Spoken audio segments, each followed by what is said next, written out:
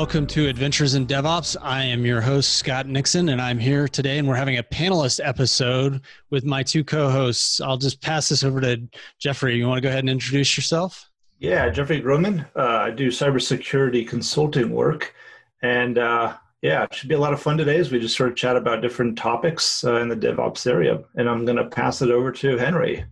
Yeah, hi guys. I'm Henry Jukes. I'm an engineer and experimentation advisor over at Split Software. I'm back joining the panel for the first time, actually calling you guys from paternity leave, and excited to kind of dig into some topics with you. This episode is sponsored by Gravitational. As your team and cloud infrastructure grows, you may want to reevaluate how you access SSH servers and Kubernetes clusters. Gravitational Teleport is an emerging open source replacement for OpenSSH, which was built for modern cloud workflows. Teleport is opinionated. It does not allow SSH keys, and instead it insists on certificate-based authentication, making it dead easy to set up and use. Teleport is fully compatible with your SSH and Kubernetes tooling, comes with a beautiful web UI and an audit log, and it allows users to access servers outside of data centers like IoT devices. It was called Teleport because it creates the illusion that all your company's servers are in the same room with you, even if some of them are self-driving vehicles. Download Teleport on gravitational.com/teleport or find it on github.com/gravitational/teleport. Awesome. Yeah, I just realized I didn't introduce myself, so I'll go ahead and so I do DevOps consulting with a company called Stelligent, and currently doing database schema pipelines. So for a big company, so nice. Very exciting stuff going on. Learning Jenkins and Groovy and all kinds of fun DevOpsy languages and stuff. So. All right. So I think the first point we were gonna kind of talk about was how can companies organize for the greatest DevOps success, whether that's dedicated operation teams, pure developer ownership of ops, SRE, all those types of fun things. So anybody have any thoughts to kick that off? Yeah, I might elaborate on this a bit more. One of these questions that I always talk to with different companies that I've worked with or, that have a DevOps presence is kind of what DevOps means to them and how they're kind of implementing that pattern to a certain extent. DevOps is just kind of our way of combining software development and operations together. But I've seen it exist in worlds where, people have a dedicated SRE team that's just focused on site reliability, and they're working, just kind of a stage in the process as you'd see in kind of your more traditional operations roles where they just are in the loop as you're performing releases, as software is being developed. And maybe they're prioritizing the tasks that maintain the CI/CD pipeline, kind of streamline that development lifecycle. But then, I've worked with other organizations where, people interpret DevOps as saying that every developer should be an ops person. That perspective that, if you are pushing code, you should be familiar with and able to maintain the hardware that you're pushing that code onto or the databases that you depend on.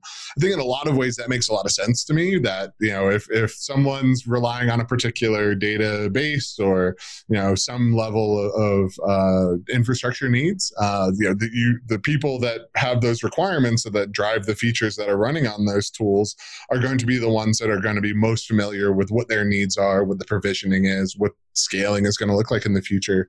But on the flip side, you're in a position where you're now expecting every engineer that you hire to be familiar with AWS or Google Cloud, or that they're comfortable running a Docker container, and that's a lot of overhead that people need to be able to maintain. Yeah. So I'd love to kind of, especially with both of you being very closely tied to DevOps consulting, how do you see a lot of these organizations organizing and being able to execute against that pattern?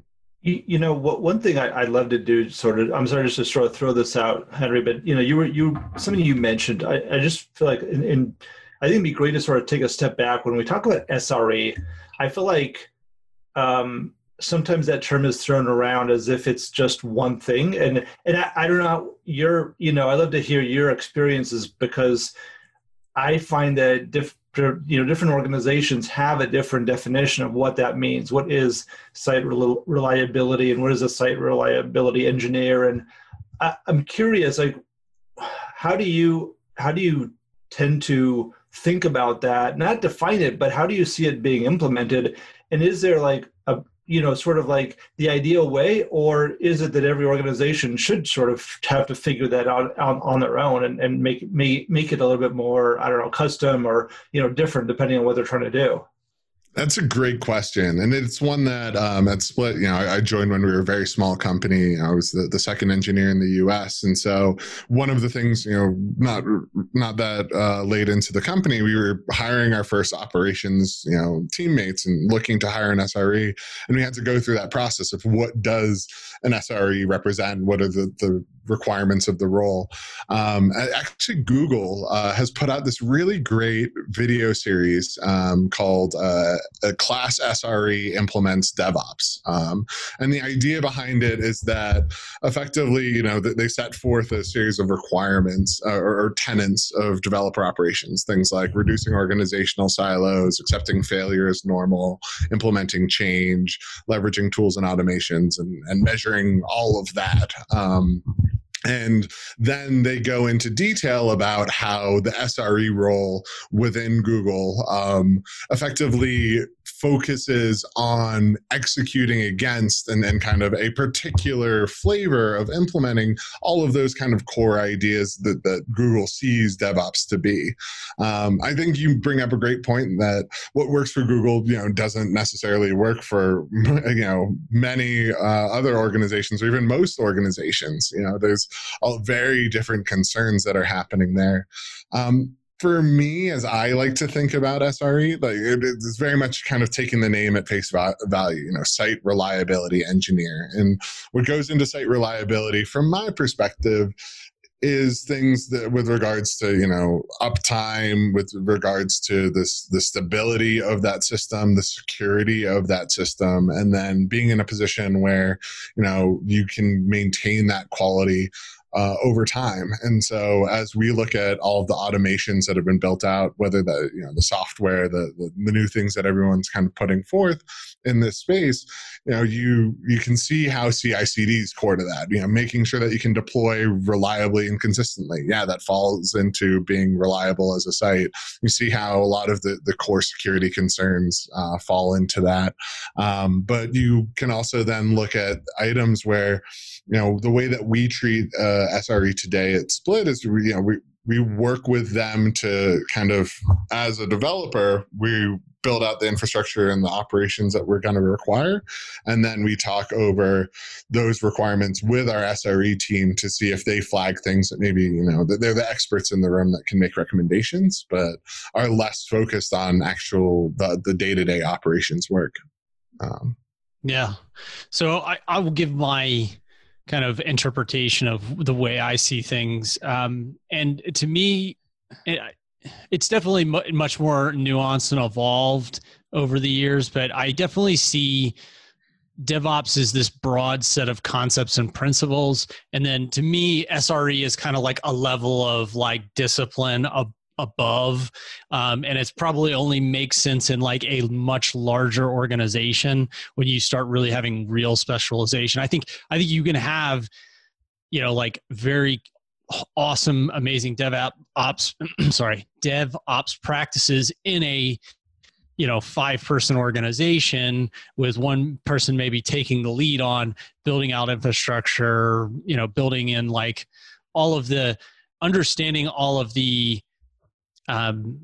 infrastructure pieces, like the templates that build your infrastructure, things like CloudFormation, Terraform, versus because it doesn't make any sense why you would, you bring on some new employee and you're in a small organization. Why would you go out and teach them all of these things about the cloud? It's just like this huge amount of extra stuff that somebody doesn't really need to know, but that if they're writing the core of your software, but it's really important for the people that are kind of building and making sure infrastructure stays up.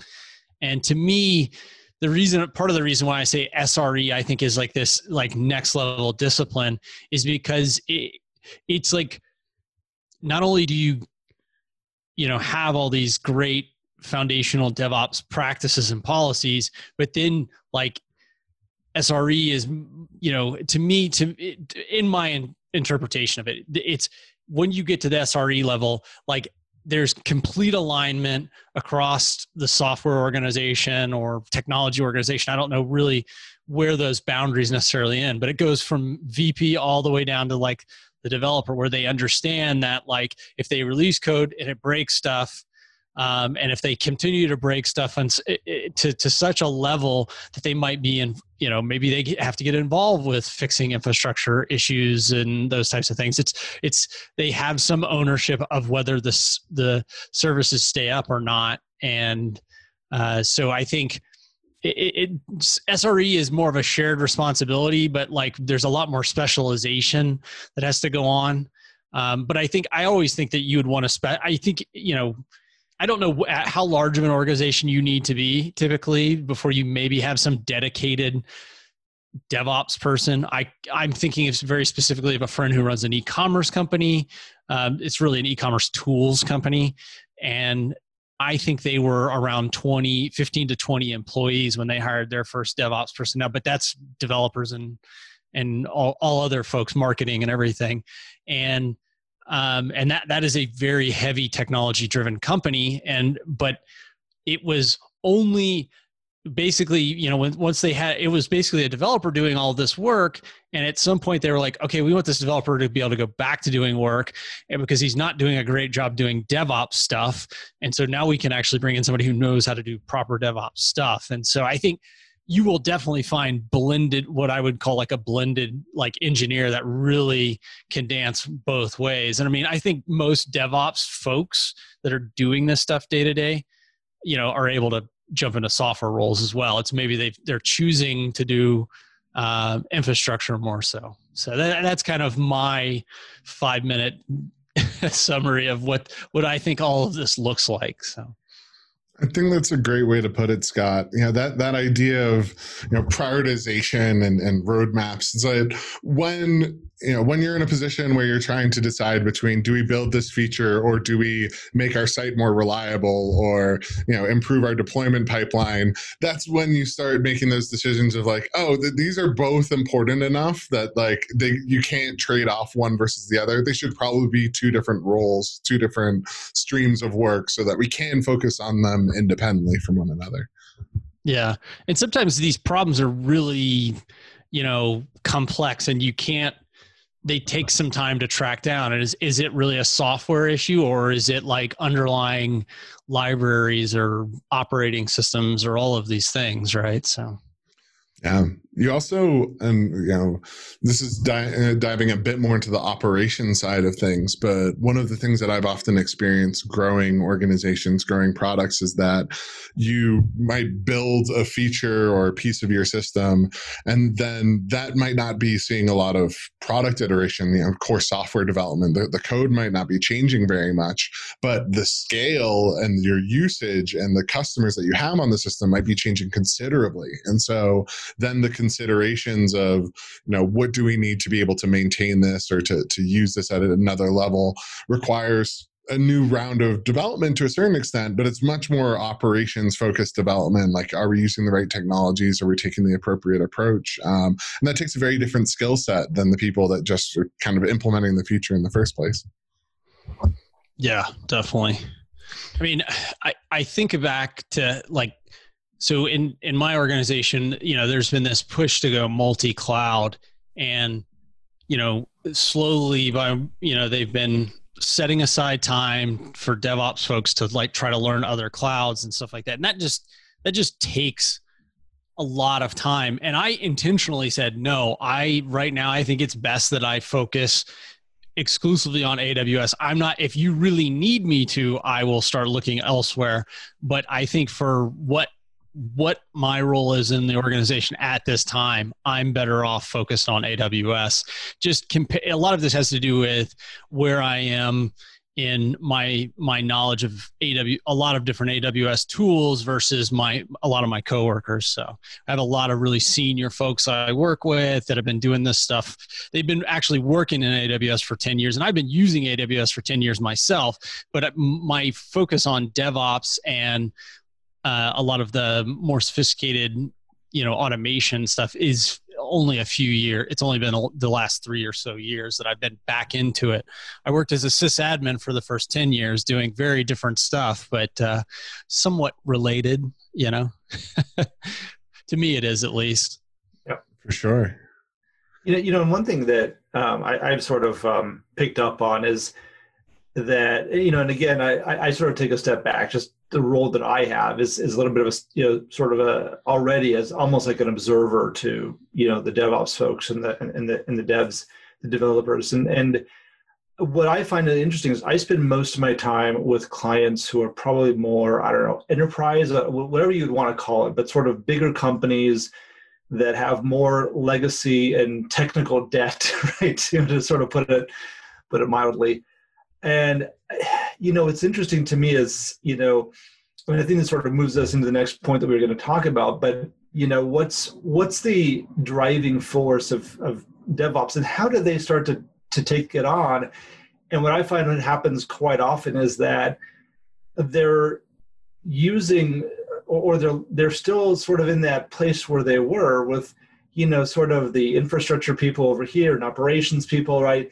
And then the developers totally sort of separated out, working closer to the business than the infrastructure people have ever done, right? And now all of a sudden you're trying to say, well, how do we become more agile and just culturally agile? And how do we, sort of take on some of these roles? And, maybe it's because, sometimes I even find that it's almost like from a recruiting standpoint, like, well, we got to call them DevOps engineers or else we'll never be able to hire like the skills that we want to be able to hire. And so like people start having these titles of, of a DevOps engineer or an SRE or something like that. But, and I'm sort of scratching my head. I'm like, I don't know that you really are doing that. You're sort of still being an infrastructure and operations person, and you're still opening, 500 tickets to make anything happen and all that. And it just sort of makes me sort of wonder, like, what's going on? Is it purely reactive, or are they actually trying to like remove obstacles and move the organization forward and try to be a bit more agile in how they approach things? Yeah, I just was having a conversation with somebody today, and somebody reminded me of the concept of push versus pull, whereas like the people show up and create a ticket and they're pushing things into your queue versus you proactively pulling, say, some kind of work off of this, like maybe you're making an enhancement to a system and stuff like that, but it's done in a very scheduled, more methodical way. Yeah. Have you thought about learning to do native iOS development? Are you using Swift at work? Or maybe you've considered writing applications for macOS. We have a podcast that covers all of that called iPhreaks. We have a new panel and a lot of exciting things to talk about, so come check us out at iPhreakshow.com.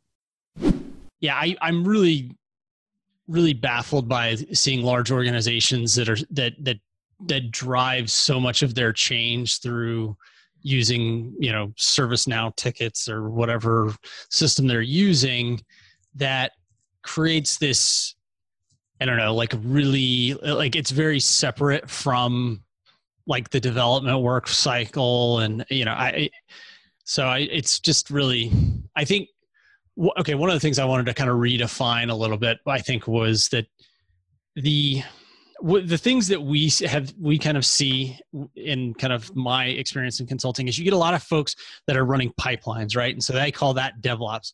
We're delivering code, to these different environments, QA, dev, test, whatever you want to call them, with a pipeline. And maybe they're doing fun stuff in there where they're actually backing up databases and linting code and, creating artifacts and all those things. And then what I see is like there's this second level of folks that are using these infrastructure building tools like Terraform and CloudFormation to actually then build out their infrastructure. And then that is also, pushed through a pipeline. And so to me, that's like another level, because I really see a lot of people at kind of like level one, and starting to see, you definitely see a lot more people at level 2. But like one of the things that I think is what is kind of beyond that is that all of that, like that infrastructure is not, nobody can touch it because it's the entire pipeline that builds it and deploys it and sets it up, but nobody is ever able to touch that. And a lot of this is around like that third level is, to me, is more about security, auditability, compliance, because it's like, hey, we have all these things and we can show you logs, and these logs are shipped off into some secure environment that nobody has access to. Like literally nobody, like one person or two people or something like that have access to, right? And and there's all kinds of things that you can verify, logs and all this stuff, right? But to me, it's like getting this like really high level of compliance and auditability that like you're following like good practices and stuff. And it's the kind of thing that I think if you can get to that third level, like it's not, I don't think it's necessarily that hard. I think what happens is that people they're not really even sure that they don't even know that exists. I think a lot of times, I think I see this in these big corporations where they don't know that really exists, and they don't maybe value it because, like, I mean, it seems like everybody's more interested in security these days, but I think a lot of it is like they're afraid of losing data, and that's why they're more interested in security. But they're not really building that kind of like third level DevOps kind of thing. And so I don't know, that's just one of the things, the kind of the tiers I see in kind of what DevOps means to me is, Yeah. And building on that idea, people kind of missing the concepts or the terminology. Jeffrey, you even touched on this. This idea of larger organizations, they'll say, okay, we need to make the migration to the cloud, or we need to become more agile, or we need to build out, DevOps, especially, one of the things that I've done working with enterprises as part of, consultancy is seeing a lot of companies that, they kind of stumbled into being software companies. They were a retail business, or they were, an in-person store, or even something completely different. And now most of their business is happening online. And so they've hired all these engineers, but the practices, you might have a couple people in the organization that are taking seminars and kind of learning what to do. And so the classic example of this is with Agile. The core principles of Agile development really fall into those categories of that measure, or that build, measure, learn loop. You kind of create something, you then see how that performs, and you use that to drive your future development. But what often people take away from that is, you're working in sprints. You have your deliverables and you get them out as fast as possible. And the whole measuring and learning part, that's really hard. There's a lot of telemetry you need to put in place. Mm-hmm. It's a tricky thing. So you repeat the actions that you see others doing without necessarily understanding the motivation behind those actions. And so when I look at DevOps, I often see that repeated there, where you see organizations that will go in and say, you've got DevOps engineers and they're working on, delivering CI/CD. So DevOps equals CI/CD. You have a site reliability engineer and they care about uptime. And so SRE equals uptime. And kind of expanding that definition, going into those levels as you were describing, Scott, makes such a big difference for how an organization can really think about and plan out their structure, and deliver value in a much more, I'd say, flexible way. Let's take the pieces that are relevant to your organization and where it is in this process, rather than just trying to go through the motion. Yeah, no, it's a good point. You talk about the metrics and kind of like, I that's like such a huge open-ended topic, and my kind of like one sentence answer always with metrics is like, you should only track things that are going to change your behavior. So don't track a bunch of stuff that doesn't change your organization's behavior. And if you are tracking stuff, maybe you should stop looking at it, because it's like pointless, because like the whole point of information is it's supposed to inform decisions and help you make better decisions and change your behavior. And the other point I want to point out, like you talked about, you said motivation, right? Like that organizations have this motivation, and I think what a lot of times I see lacking, and it's because I've realized this about myself, and I've become kind of a philosopher. I've realized that 20 years ago, I would have never said, oh, I'm a philosopher. But what's happened is the more I read, the more I like start to embrace a lot of these concepts in my life, I see how invaluable having principles are, right? And principles don't mean like, I'm not going to steal. I mean, yeah, that can be one of your principles. But so kind of a core foundation of DevOps in my mind is this principle that things are automated and they happen and they're in code bases, and that you document them, you write tests for them. There might be some cases where like, hey, this is like a small one-time thing we'll probably never do again. We don't need to have a test for this or something, but to me, like having principles that we want to write tests, we want to automate, and so on and so on and so forth, like those drive your behaviors, not like being motivated to like not get sued, right? Like if everybody in your organization keeps talking about these same things over and over again, and that's what I see missing in these conversations with these, huge companies, is there's this complete detachment from the philosophical principles why we want to do these things. Yeah, I totally. I think that there's a lot of truth to that. I think there's one other aspect that we haven't really talked about, and that's really interesting to me is so in Beyond the Goal, Dr. Goldratt points out something that I think is so interesting, where he talks about when a company does put in, let's say, a new tool, a new methodology, whatever it is. He uses the example a lot about ERPs. Mm-hmm. But when they're doing that, what happens is, he talks about how through his research, he has seen this time and time again, that they'll implement it and then they'll realize that, or they'll come to realize later that they actually haven't achieved a lot of what they thought they would achieve. Like they haven't gotten those efficiencies or, cost reductions or higher revenue or, whatever the goal, of that implementation was. And what he said was that what they looked back and figured out was that it was because whenever there's a deficiency, then you sort of create these rules, like organizations will create these rules or processes or whatever to sort of manage that deficiency in the best way that they could. So like he used the example that when manufacturing plants first started rolling out the MRP, software packages, like the vast majority of them never got any better. Like they weren't able to do, there's sort of cost analysis and all that. It wasn't happening any faster. They weren't becoming more efficient. They weren't, selling more widgets and all that. And it was because the rules that they had beforehand were that, because when you did it manually, you could only do it once a month. They never changed that rule. And even though it was now automated and you could do it more than once a month, nobody had changed that rule, as silly as that seems. And I was just thinking that, how often do we see organizations like what we were just chatting about, like, you're trying to move into a more, you're trying to move into DevOps, you're trying to move into a CI/CD, you're trying to move into something else.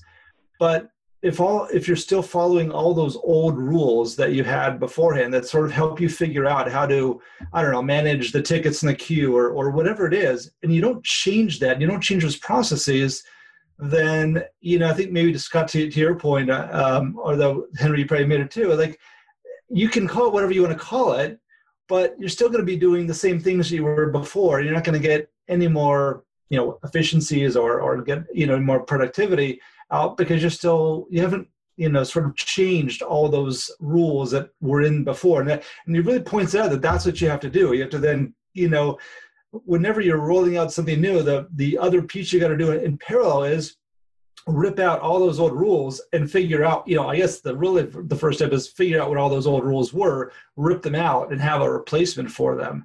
And I feel like it's so true to like what we're talking about as well. Yeah, no, I agree. No, those books are great. The Toyota Kata as well. And Sorry, I'm just like trying. I was just going to say the thing about all of these like manufacturing, doing DevOps, is it requires like a lot of discipline and a lot of like trudging through like just monotonous stuff to kind of get these changes, and then to start being able to measure things and then be like, okay, well, this isn't doing any better. And then like, I think you have to be an incredibly curious and open-minded person and willing, like you have to build a culture where failure is completely okay. And, you know, I just think that it's hard. There's a lot of work there. Yeah, when we look at, you know, whether it be running experiments or making releases or you know, any kind of process changes you were talking about, Jeff, you know, there's this idea that, you know, whenever you make a change, you know, one approach is simply that does this not make harm? You know, can I put this out there without causing issues? Can I add a feature or add a new step to our build or add even a new suite of tests? Like, as long as they pass, great. More test coverage is good test coverage. But being in a position to evaluate, like, whether you're gaining a benefit, like meaningful benefit from what you're adding is what really makes you efficient. You know, you can constantly add lots of new features, lots of new steps to your process that just cause you to wind up running in place. And while each one incrementally might just not really do anything or have a minor improvement, you have to think that then slows down all future processes. That adds this extra, you know, debt, this legacy that people have to understand and wrap their heads around. And so, you know, the hardest thing to do when you're trying to follow these approaches is to be in a position where you're willing to, you know, have an idea, test that idea out, kind of build it, put it into place, and then evaluate it honestly and conscientiously, and be willing to say, you know, not just, oh, well, this isn't hurting anything, and we spent 2 weeks on it or 2 months on it or 2 years on it, like we might as well put it out there, but be able to say, this didn't accomplish the goal. This isn't doing what we thought it would do. So it doesn't matter how much time we sink into it, like we'll walk away from it. And it's that basis, that being able to say, we're only going to put things out there that demonstrably improve our quality of life, you know, the key metrics, whatever drives your business. That's, I think, what winds up driving when you look at lean, when you look at agile, those shorter iterations, that understanding of saying, okay, once I know the cost of adding in features or changes that don't do anything, then I know that I don't want to put those in just because we invested the time. And then when you're saying, okay, I'm going to cut features, no matter how much time we invested, if they don't deliver the value that we want them to deliver, then you're like, well, I want to spend as little time as possible on this, you know, next step to be and get that information as quickly as possible. And I think that's, you know, incredibly relevant to the developer operations space because, you know, as you were talking about, Scott, earlier, this idea of automating your work, operations, I think more so than many other roles within software, is something that has a lot of repeated, you know, high value workload. You know, traditionally, when I was coming up, you'd have a person or a team of people that literally their number one job was just to hit that deploy button every night and to deal with the issues around it. And every single day was effectively the same day, just the same set of processes, the same set of steps. And what I really like about, you know, more of this developer operations culture is that, you know, when you take that developer hat to those operations tasks, you're constantly looking at, okay, how do I take the job that I'm doing today and mean that I don't have to do it tomorrow? Like, how do I constantly automate away, you know, the work that I'm doing this year? And because, you know, that comes in the form of, you know, initially, sure, it's your CI/CD, it's your deployments, maybe it's scaling up and down systems and you move that to something more elastic. But then it's, you know, oh, there's a new project and I need to make adding those servers as easy as possible, spinning up a new service as easy as possible, you know, dealing with uptime issues as easy as possible. That's where you start seeing the Terraforms coming out, people looking at hybrid clouds, people working with Kubernetes and Docker. And, there's some really incredible technologies coming about today to solve some of those larger and larger problems. But I think it's that constant approach and philosophy of saying, okay, how do I take the drudge work, the things that I'm doing more than once, and automate that away and dedicate a meaningful amount of time to that? That I think really defines a lot of that shift to more efficient developer operations. Yeah, definitely. Hey folks, this is Charles Max Wood, and over the last few years, I've gotten to know a lot of great people within the Microsoft community, and specifically in the .NET area. One of our guests from JavaScript Jabber, Sean Clabo, actually reached out to me and said he wanted to start a show on .NET, and there are a ton of people out there that I feel like sometimes get neglected in the .NET space. So if you're one of those folks, you've been listening to maybe one or two of the other .NET focused or Microsoft focused podcasts for a while and thought, well, where's the devchat.tv style podcast for me in .NET? You can find it. It's at adventuresin.net. .NET is spelled out, D-O-T-N-E-T. adventuresin.net.com. Go check it out today.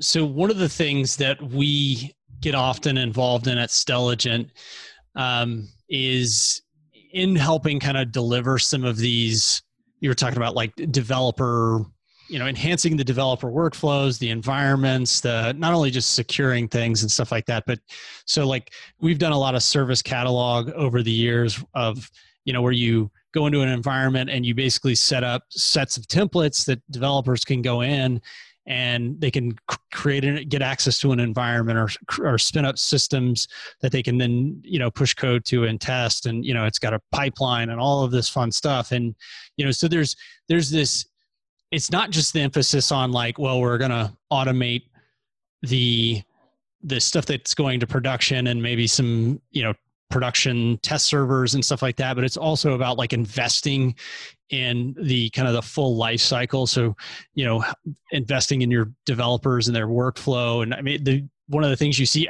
that's how we get things like React and all these different open source projects. I'm sure there's a dozen over that I can't pull out of my brain now, but that have come out of these big companies because they've realized the value of investing in developer tooling, and then they assign a bunch of people to build and improve on that. And I think it's just big software organizations really, really get it. And they're really the ones that are helping us kind of spread this into these bigger, kind of more slower moving, older organizations. And, they're not learning the lessons. And that's the really, really hard thing. I mean, that's one of the things that you see in like Toyota Kata book is that, they bring, 400 Japanese, kata experts, in the 80s to work at the NUMMI plant in Northern California. And like, they can't make anything work well. And part of it is that like, they're just not like, it took them a while to bring along all of their American counterparts and to train them. And like, there was a lot of like other, like maybe there's some cultural stuff there too, but it was all about like that this stuff just takes time because you have to change the way people are thinking about these and approaching these problems. So the next question we had on here was, is project management really dead? I don't know who put this one on here, but oh God. That was mine. So I can explain that. So, I've seen this in the IT world. I remember when I got my start in IT, I think it was right around the time that project management was like, it was the newest, I don't know if it was the newest thing. It was the thing that everyone was really bought into, that everything from an IT perspective, was a black hole unless we assigned a project manager and we understood from the get-go what the requirements are, what the scope is, what the budget is, what the timeline is.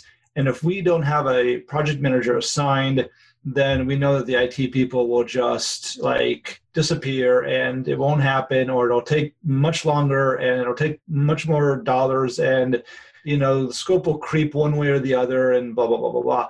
And so everything became managed as a project. And what's interesting to me is now, I always thought that the whole thing was, after having lived through that enough times, I thought the whole thing was a disaster because you never had projects that ran on time and on budget. Like it's impossible, and it has nothing to do with the project manager or anybody else. Like it's a flawed thought process. And I've been reading A Seat at the Table by Mark Schwartz. And he really talks a lot about this, and has sort of brought it into like, I just sort of wrote the whole concept off, but he really sort of brings into like why it's such a mess. And it's really because project management is all about like, those are your design goals. The design goals are on time and on budget. And there's a lot more value to be brought, like what we were just talking about. What happens if, down the road you realize, hey, wait a second here, what we thought was a requirement really isn't. And really we need to change it because business value will come from this, not from this. And so you have to adjust scope all the time, and you have to look at things and say, hey, the feature we thought was so important to customers really isn't. We found out, we did more due diligence and we realized that it's not. And this other thing is more important. So, but in the project management world, that's the worst thing. Like having to do like you have to file a whole bunch of new forms to say, hey, we're changing the scope and we're changing the requirements, and the project champion has to buy off on it and yada, yada, yada. And we're going to get yelled at or, whatever. And so like the whole paradigm just doesn't fit IT projects. It fits really well with all the projects that you've done 500 times before. Like when you're building a building, well, we've built many buildings. So project management really works well because we know how to do that, right? It's great for civil engineering. It's not good for technology that changes quickly and you know, and all that. So yeah, that's really what has brought it to my forefront, because I still see it. Like you still see project managers out there, and you still see IT being run as projects when it's such a terrible paradigm for it. And it's so antagonistic to the whole agile culture that we've been talking about. Yeah. Well, I mean, I think in some organizations, project managers become product managers, I don't know, what are the 5 other terms, right? And I think project manager is this really tactile set of skills as well. So I've hired project managers before, and I actually even worked on a Microsoft project server implementation, and I learned a lot of it about all this crazy, what are those diagrams called? Gantt charts, is that what they're called? Gantt charts, yeah. And I mean, but I think. So for me, this is about like a fundamental misalignment of understanding like what people are good at, like what are their strengths. And in my experience, when I have worked with great project managers or product managers, whatever you want to call them, they're like really incredible at like working with people to like get things nailed down, kind of nudging them. And they just will sit down and write all this stuff out. And I think that specialization occurs partly because like there's only like when we're doing like really deep complex problem solving like programming and product design and user interaction design and all these different things, it takes so much work that you can't like be running around and having 10 meetings a day and having phone calls and writing up specs. And I mean, because somebody has to write these user stories. Maybe instead of the project manager, instead of writing some 100-page thing, now they're writing like solid user stories, and they're bringing in customer testimonials and examples and linking to support tickets and all kinds of fun shit like that. But you don't want your freaking programmers doing that, man. I mean, you want somebody who's like going to be good at organizing the chaos, and so I think, I've just seen project managers like save my life, because I've been in management positions where I'm trying to both be a technical person and be like an operations person, and it just kills me. It's so hard. I literally would be like, okay, today I'm going to do technical work, and I would never look at any of the management stuff. So that's just my experience. And I think that's how I see it happen with most people. There are very few people, I think, that are so multidimensional that they can really excel switching brains like that. So, yeah, I think that's an interesting idea. Like take some of what the good points of project management and sort of shifting them into, the environments that we want to work in and and what they're good at. No, it's organization, communication. I could go on longer if I could think for a minute. I specifically have this one woman in mind. She was just amazing. So, So, yeah, I mean, What you were saying, Scott, really resonates with me, both from the perspective that I do think these days, at least from a software development, I think operations is definitely a bit of a different beast. But most of this is definitely in the realm of product managers today, product developers, whatever you might want to call them, where they're both responsible for the scoping and planning of a project, as well as the project management once that project gets in flight. That I think has pros and cons. More modern agile workflows, Scrum workflow. You see people breaking things into tasks and putting story points on them, and you just work from your backlog. And I think that is kind of the more modern version of the Gantt chart. You often don't see things on Gantt charts. You don't see the full dependency structure laid out. In my experience, the place where I've seen project management most successful has been in very waterfall old organizations where you're in a position where, hey, this project spec is something that the product owner has been working on for 2 months before it ever sees engineers. And when it gets to engineers, like, they don't have a ton of buy-in into what they're doing. They're just kind of, here's the specification, here's what you need to build, here's how you need to build it. And then project managers can step in there. Well, and I worked with an incredible project manager at a company called Faxa that I used to work at. And she was in a position where she could, put together, like, talk with each stakeholder on the team and then put together a Gantt chart that we'd hit like within a day or two of a 3-month project that people would work on. It was incredible. I've never seen anything like it since. But I think in the same way as you were talking about, Jeff, like, we then would have projects that would be planned out for months, and we'd have a multi-month roadmap, and then you'd get a month into it and realize, okay, we're missing this, we're missing that. And the only way that you can handle it would be to say, we can't change the scope. We can't change the spec. We're going to can the current project. We'll start on the next one that's been worked on. And then this spec will go back to revisions and it'll get back on the backlog at a later date. And so, it's the opposite of an agile process in that respect. Yeah, totally. All right. Well, I think we worked through the points that we wanted to, and it seems like we're at probably just about a time also, aren't we? Yeah, I think so. It's time for picks, maybe.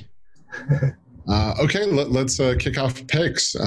Jeff, you want to start us off? Yeah, one thing that I mentioned it earlier, but one thing I've been paying attention to or listening to is so it's after reading the goal, having read the Phoenix Project and the Unicorn Project, I've now sort of gone back and I'm going through the audio books of Beyond the Goal. I did that, and now I'm on Beyond the Phoenix Project.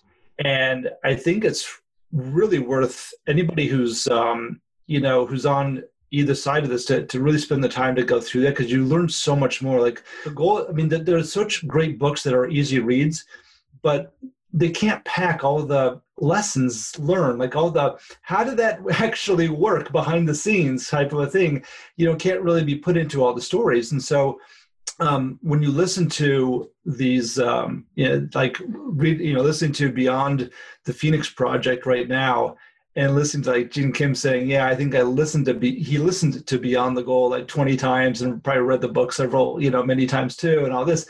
And it's really what it takes to really be able to learn the lessons and figure out what's going on and how does this work, and, and how they, how it all sort of applies. So there's so much research and, lessons and consulting and so many just years of experience that are sort of compressed into these works that we can all learn so much for. I mean, personally, this is beyond DevOps.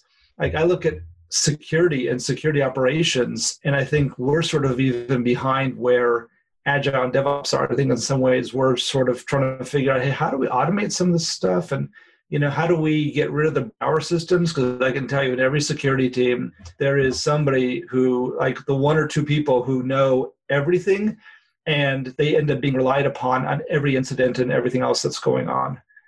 So I just think that they're very applicable. So I spent several minutes on that, but they're incredible picks to me to just go through those audiobooks and listen to them a few times. So I really agree with those picks. From the perspective, as I look at the developer operations space, security space, everything that's happening, every organization runs up against the same considerations, the same complexities, and the same set of problems. Obviously, the Phoenix Project and the Unicorn Project are seminal in that space in terms of how we think about things. But being able to just collect this information from all different areas and combine it together, tailor it to whatever's relevant to a particular project or company. That's the real art to this operations process, and I think that's really a critical path to being successful. Now, for my picks, kind of as an aside to this, but unrelated to that agile note, there's this really talented engineer, data scientist, Lucas Vermeer. He works over at Booking.com as leading their experimentation platform. And something that he made as a personal project, it's called So You Think You Can Test. And it's effectively a website that gives you the ability to run a simulation. And in that simulation, it basically goes through the process of developing features, developing a product. And so at each step of the way in that simulation, you can make decisions. What do I want to roll out? What do I want to build? And, under the hood, it's kind of applying, each one of those items in your backlog has an impact that it will actually have on your customer base, on your sales numbers, is what it kind of reduces down to in that simulation. And so over the course of a month or a quarter or a year, you can run through that simulation. And then at the end, it will kind of spit out, okay, how successful were you? How well did the decisions that you made based on the data you had compare to, just making decisions blindly or not changing anything at all.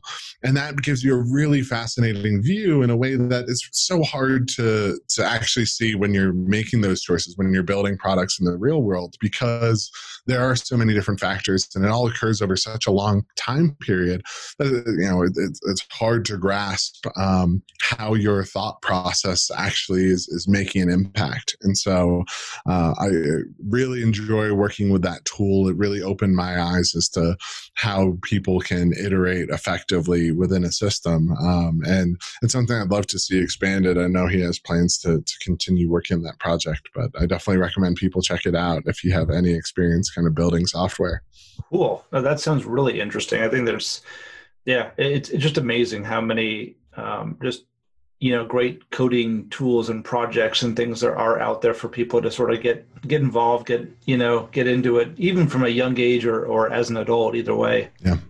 Wonderful. So Scott unfortunately had some computer issues, so had to drop off at the end. So we won't get his picks this week. But I think at this point that concludes the podcast. Thank you all for listening, and thank you, Jeff, for being on the show. It's been a really great discussion. Awesome. I totally agree. And Henry, has been great, and looking forward to next time. Yeah, thanks so much. All right. Take care. Bandwidth for this segment is provided by CacheFly, the world's fastest CDN. Deliver your content fast with CacheFly. Visit CACHEFLY.com to learn more.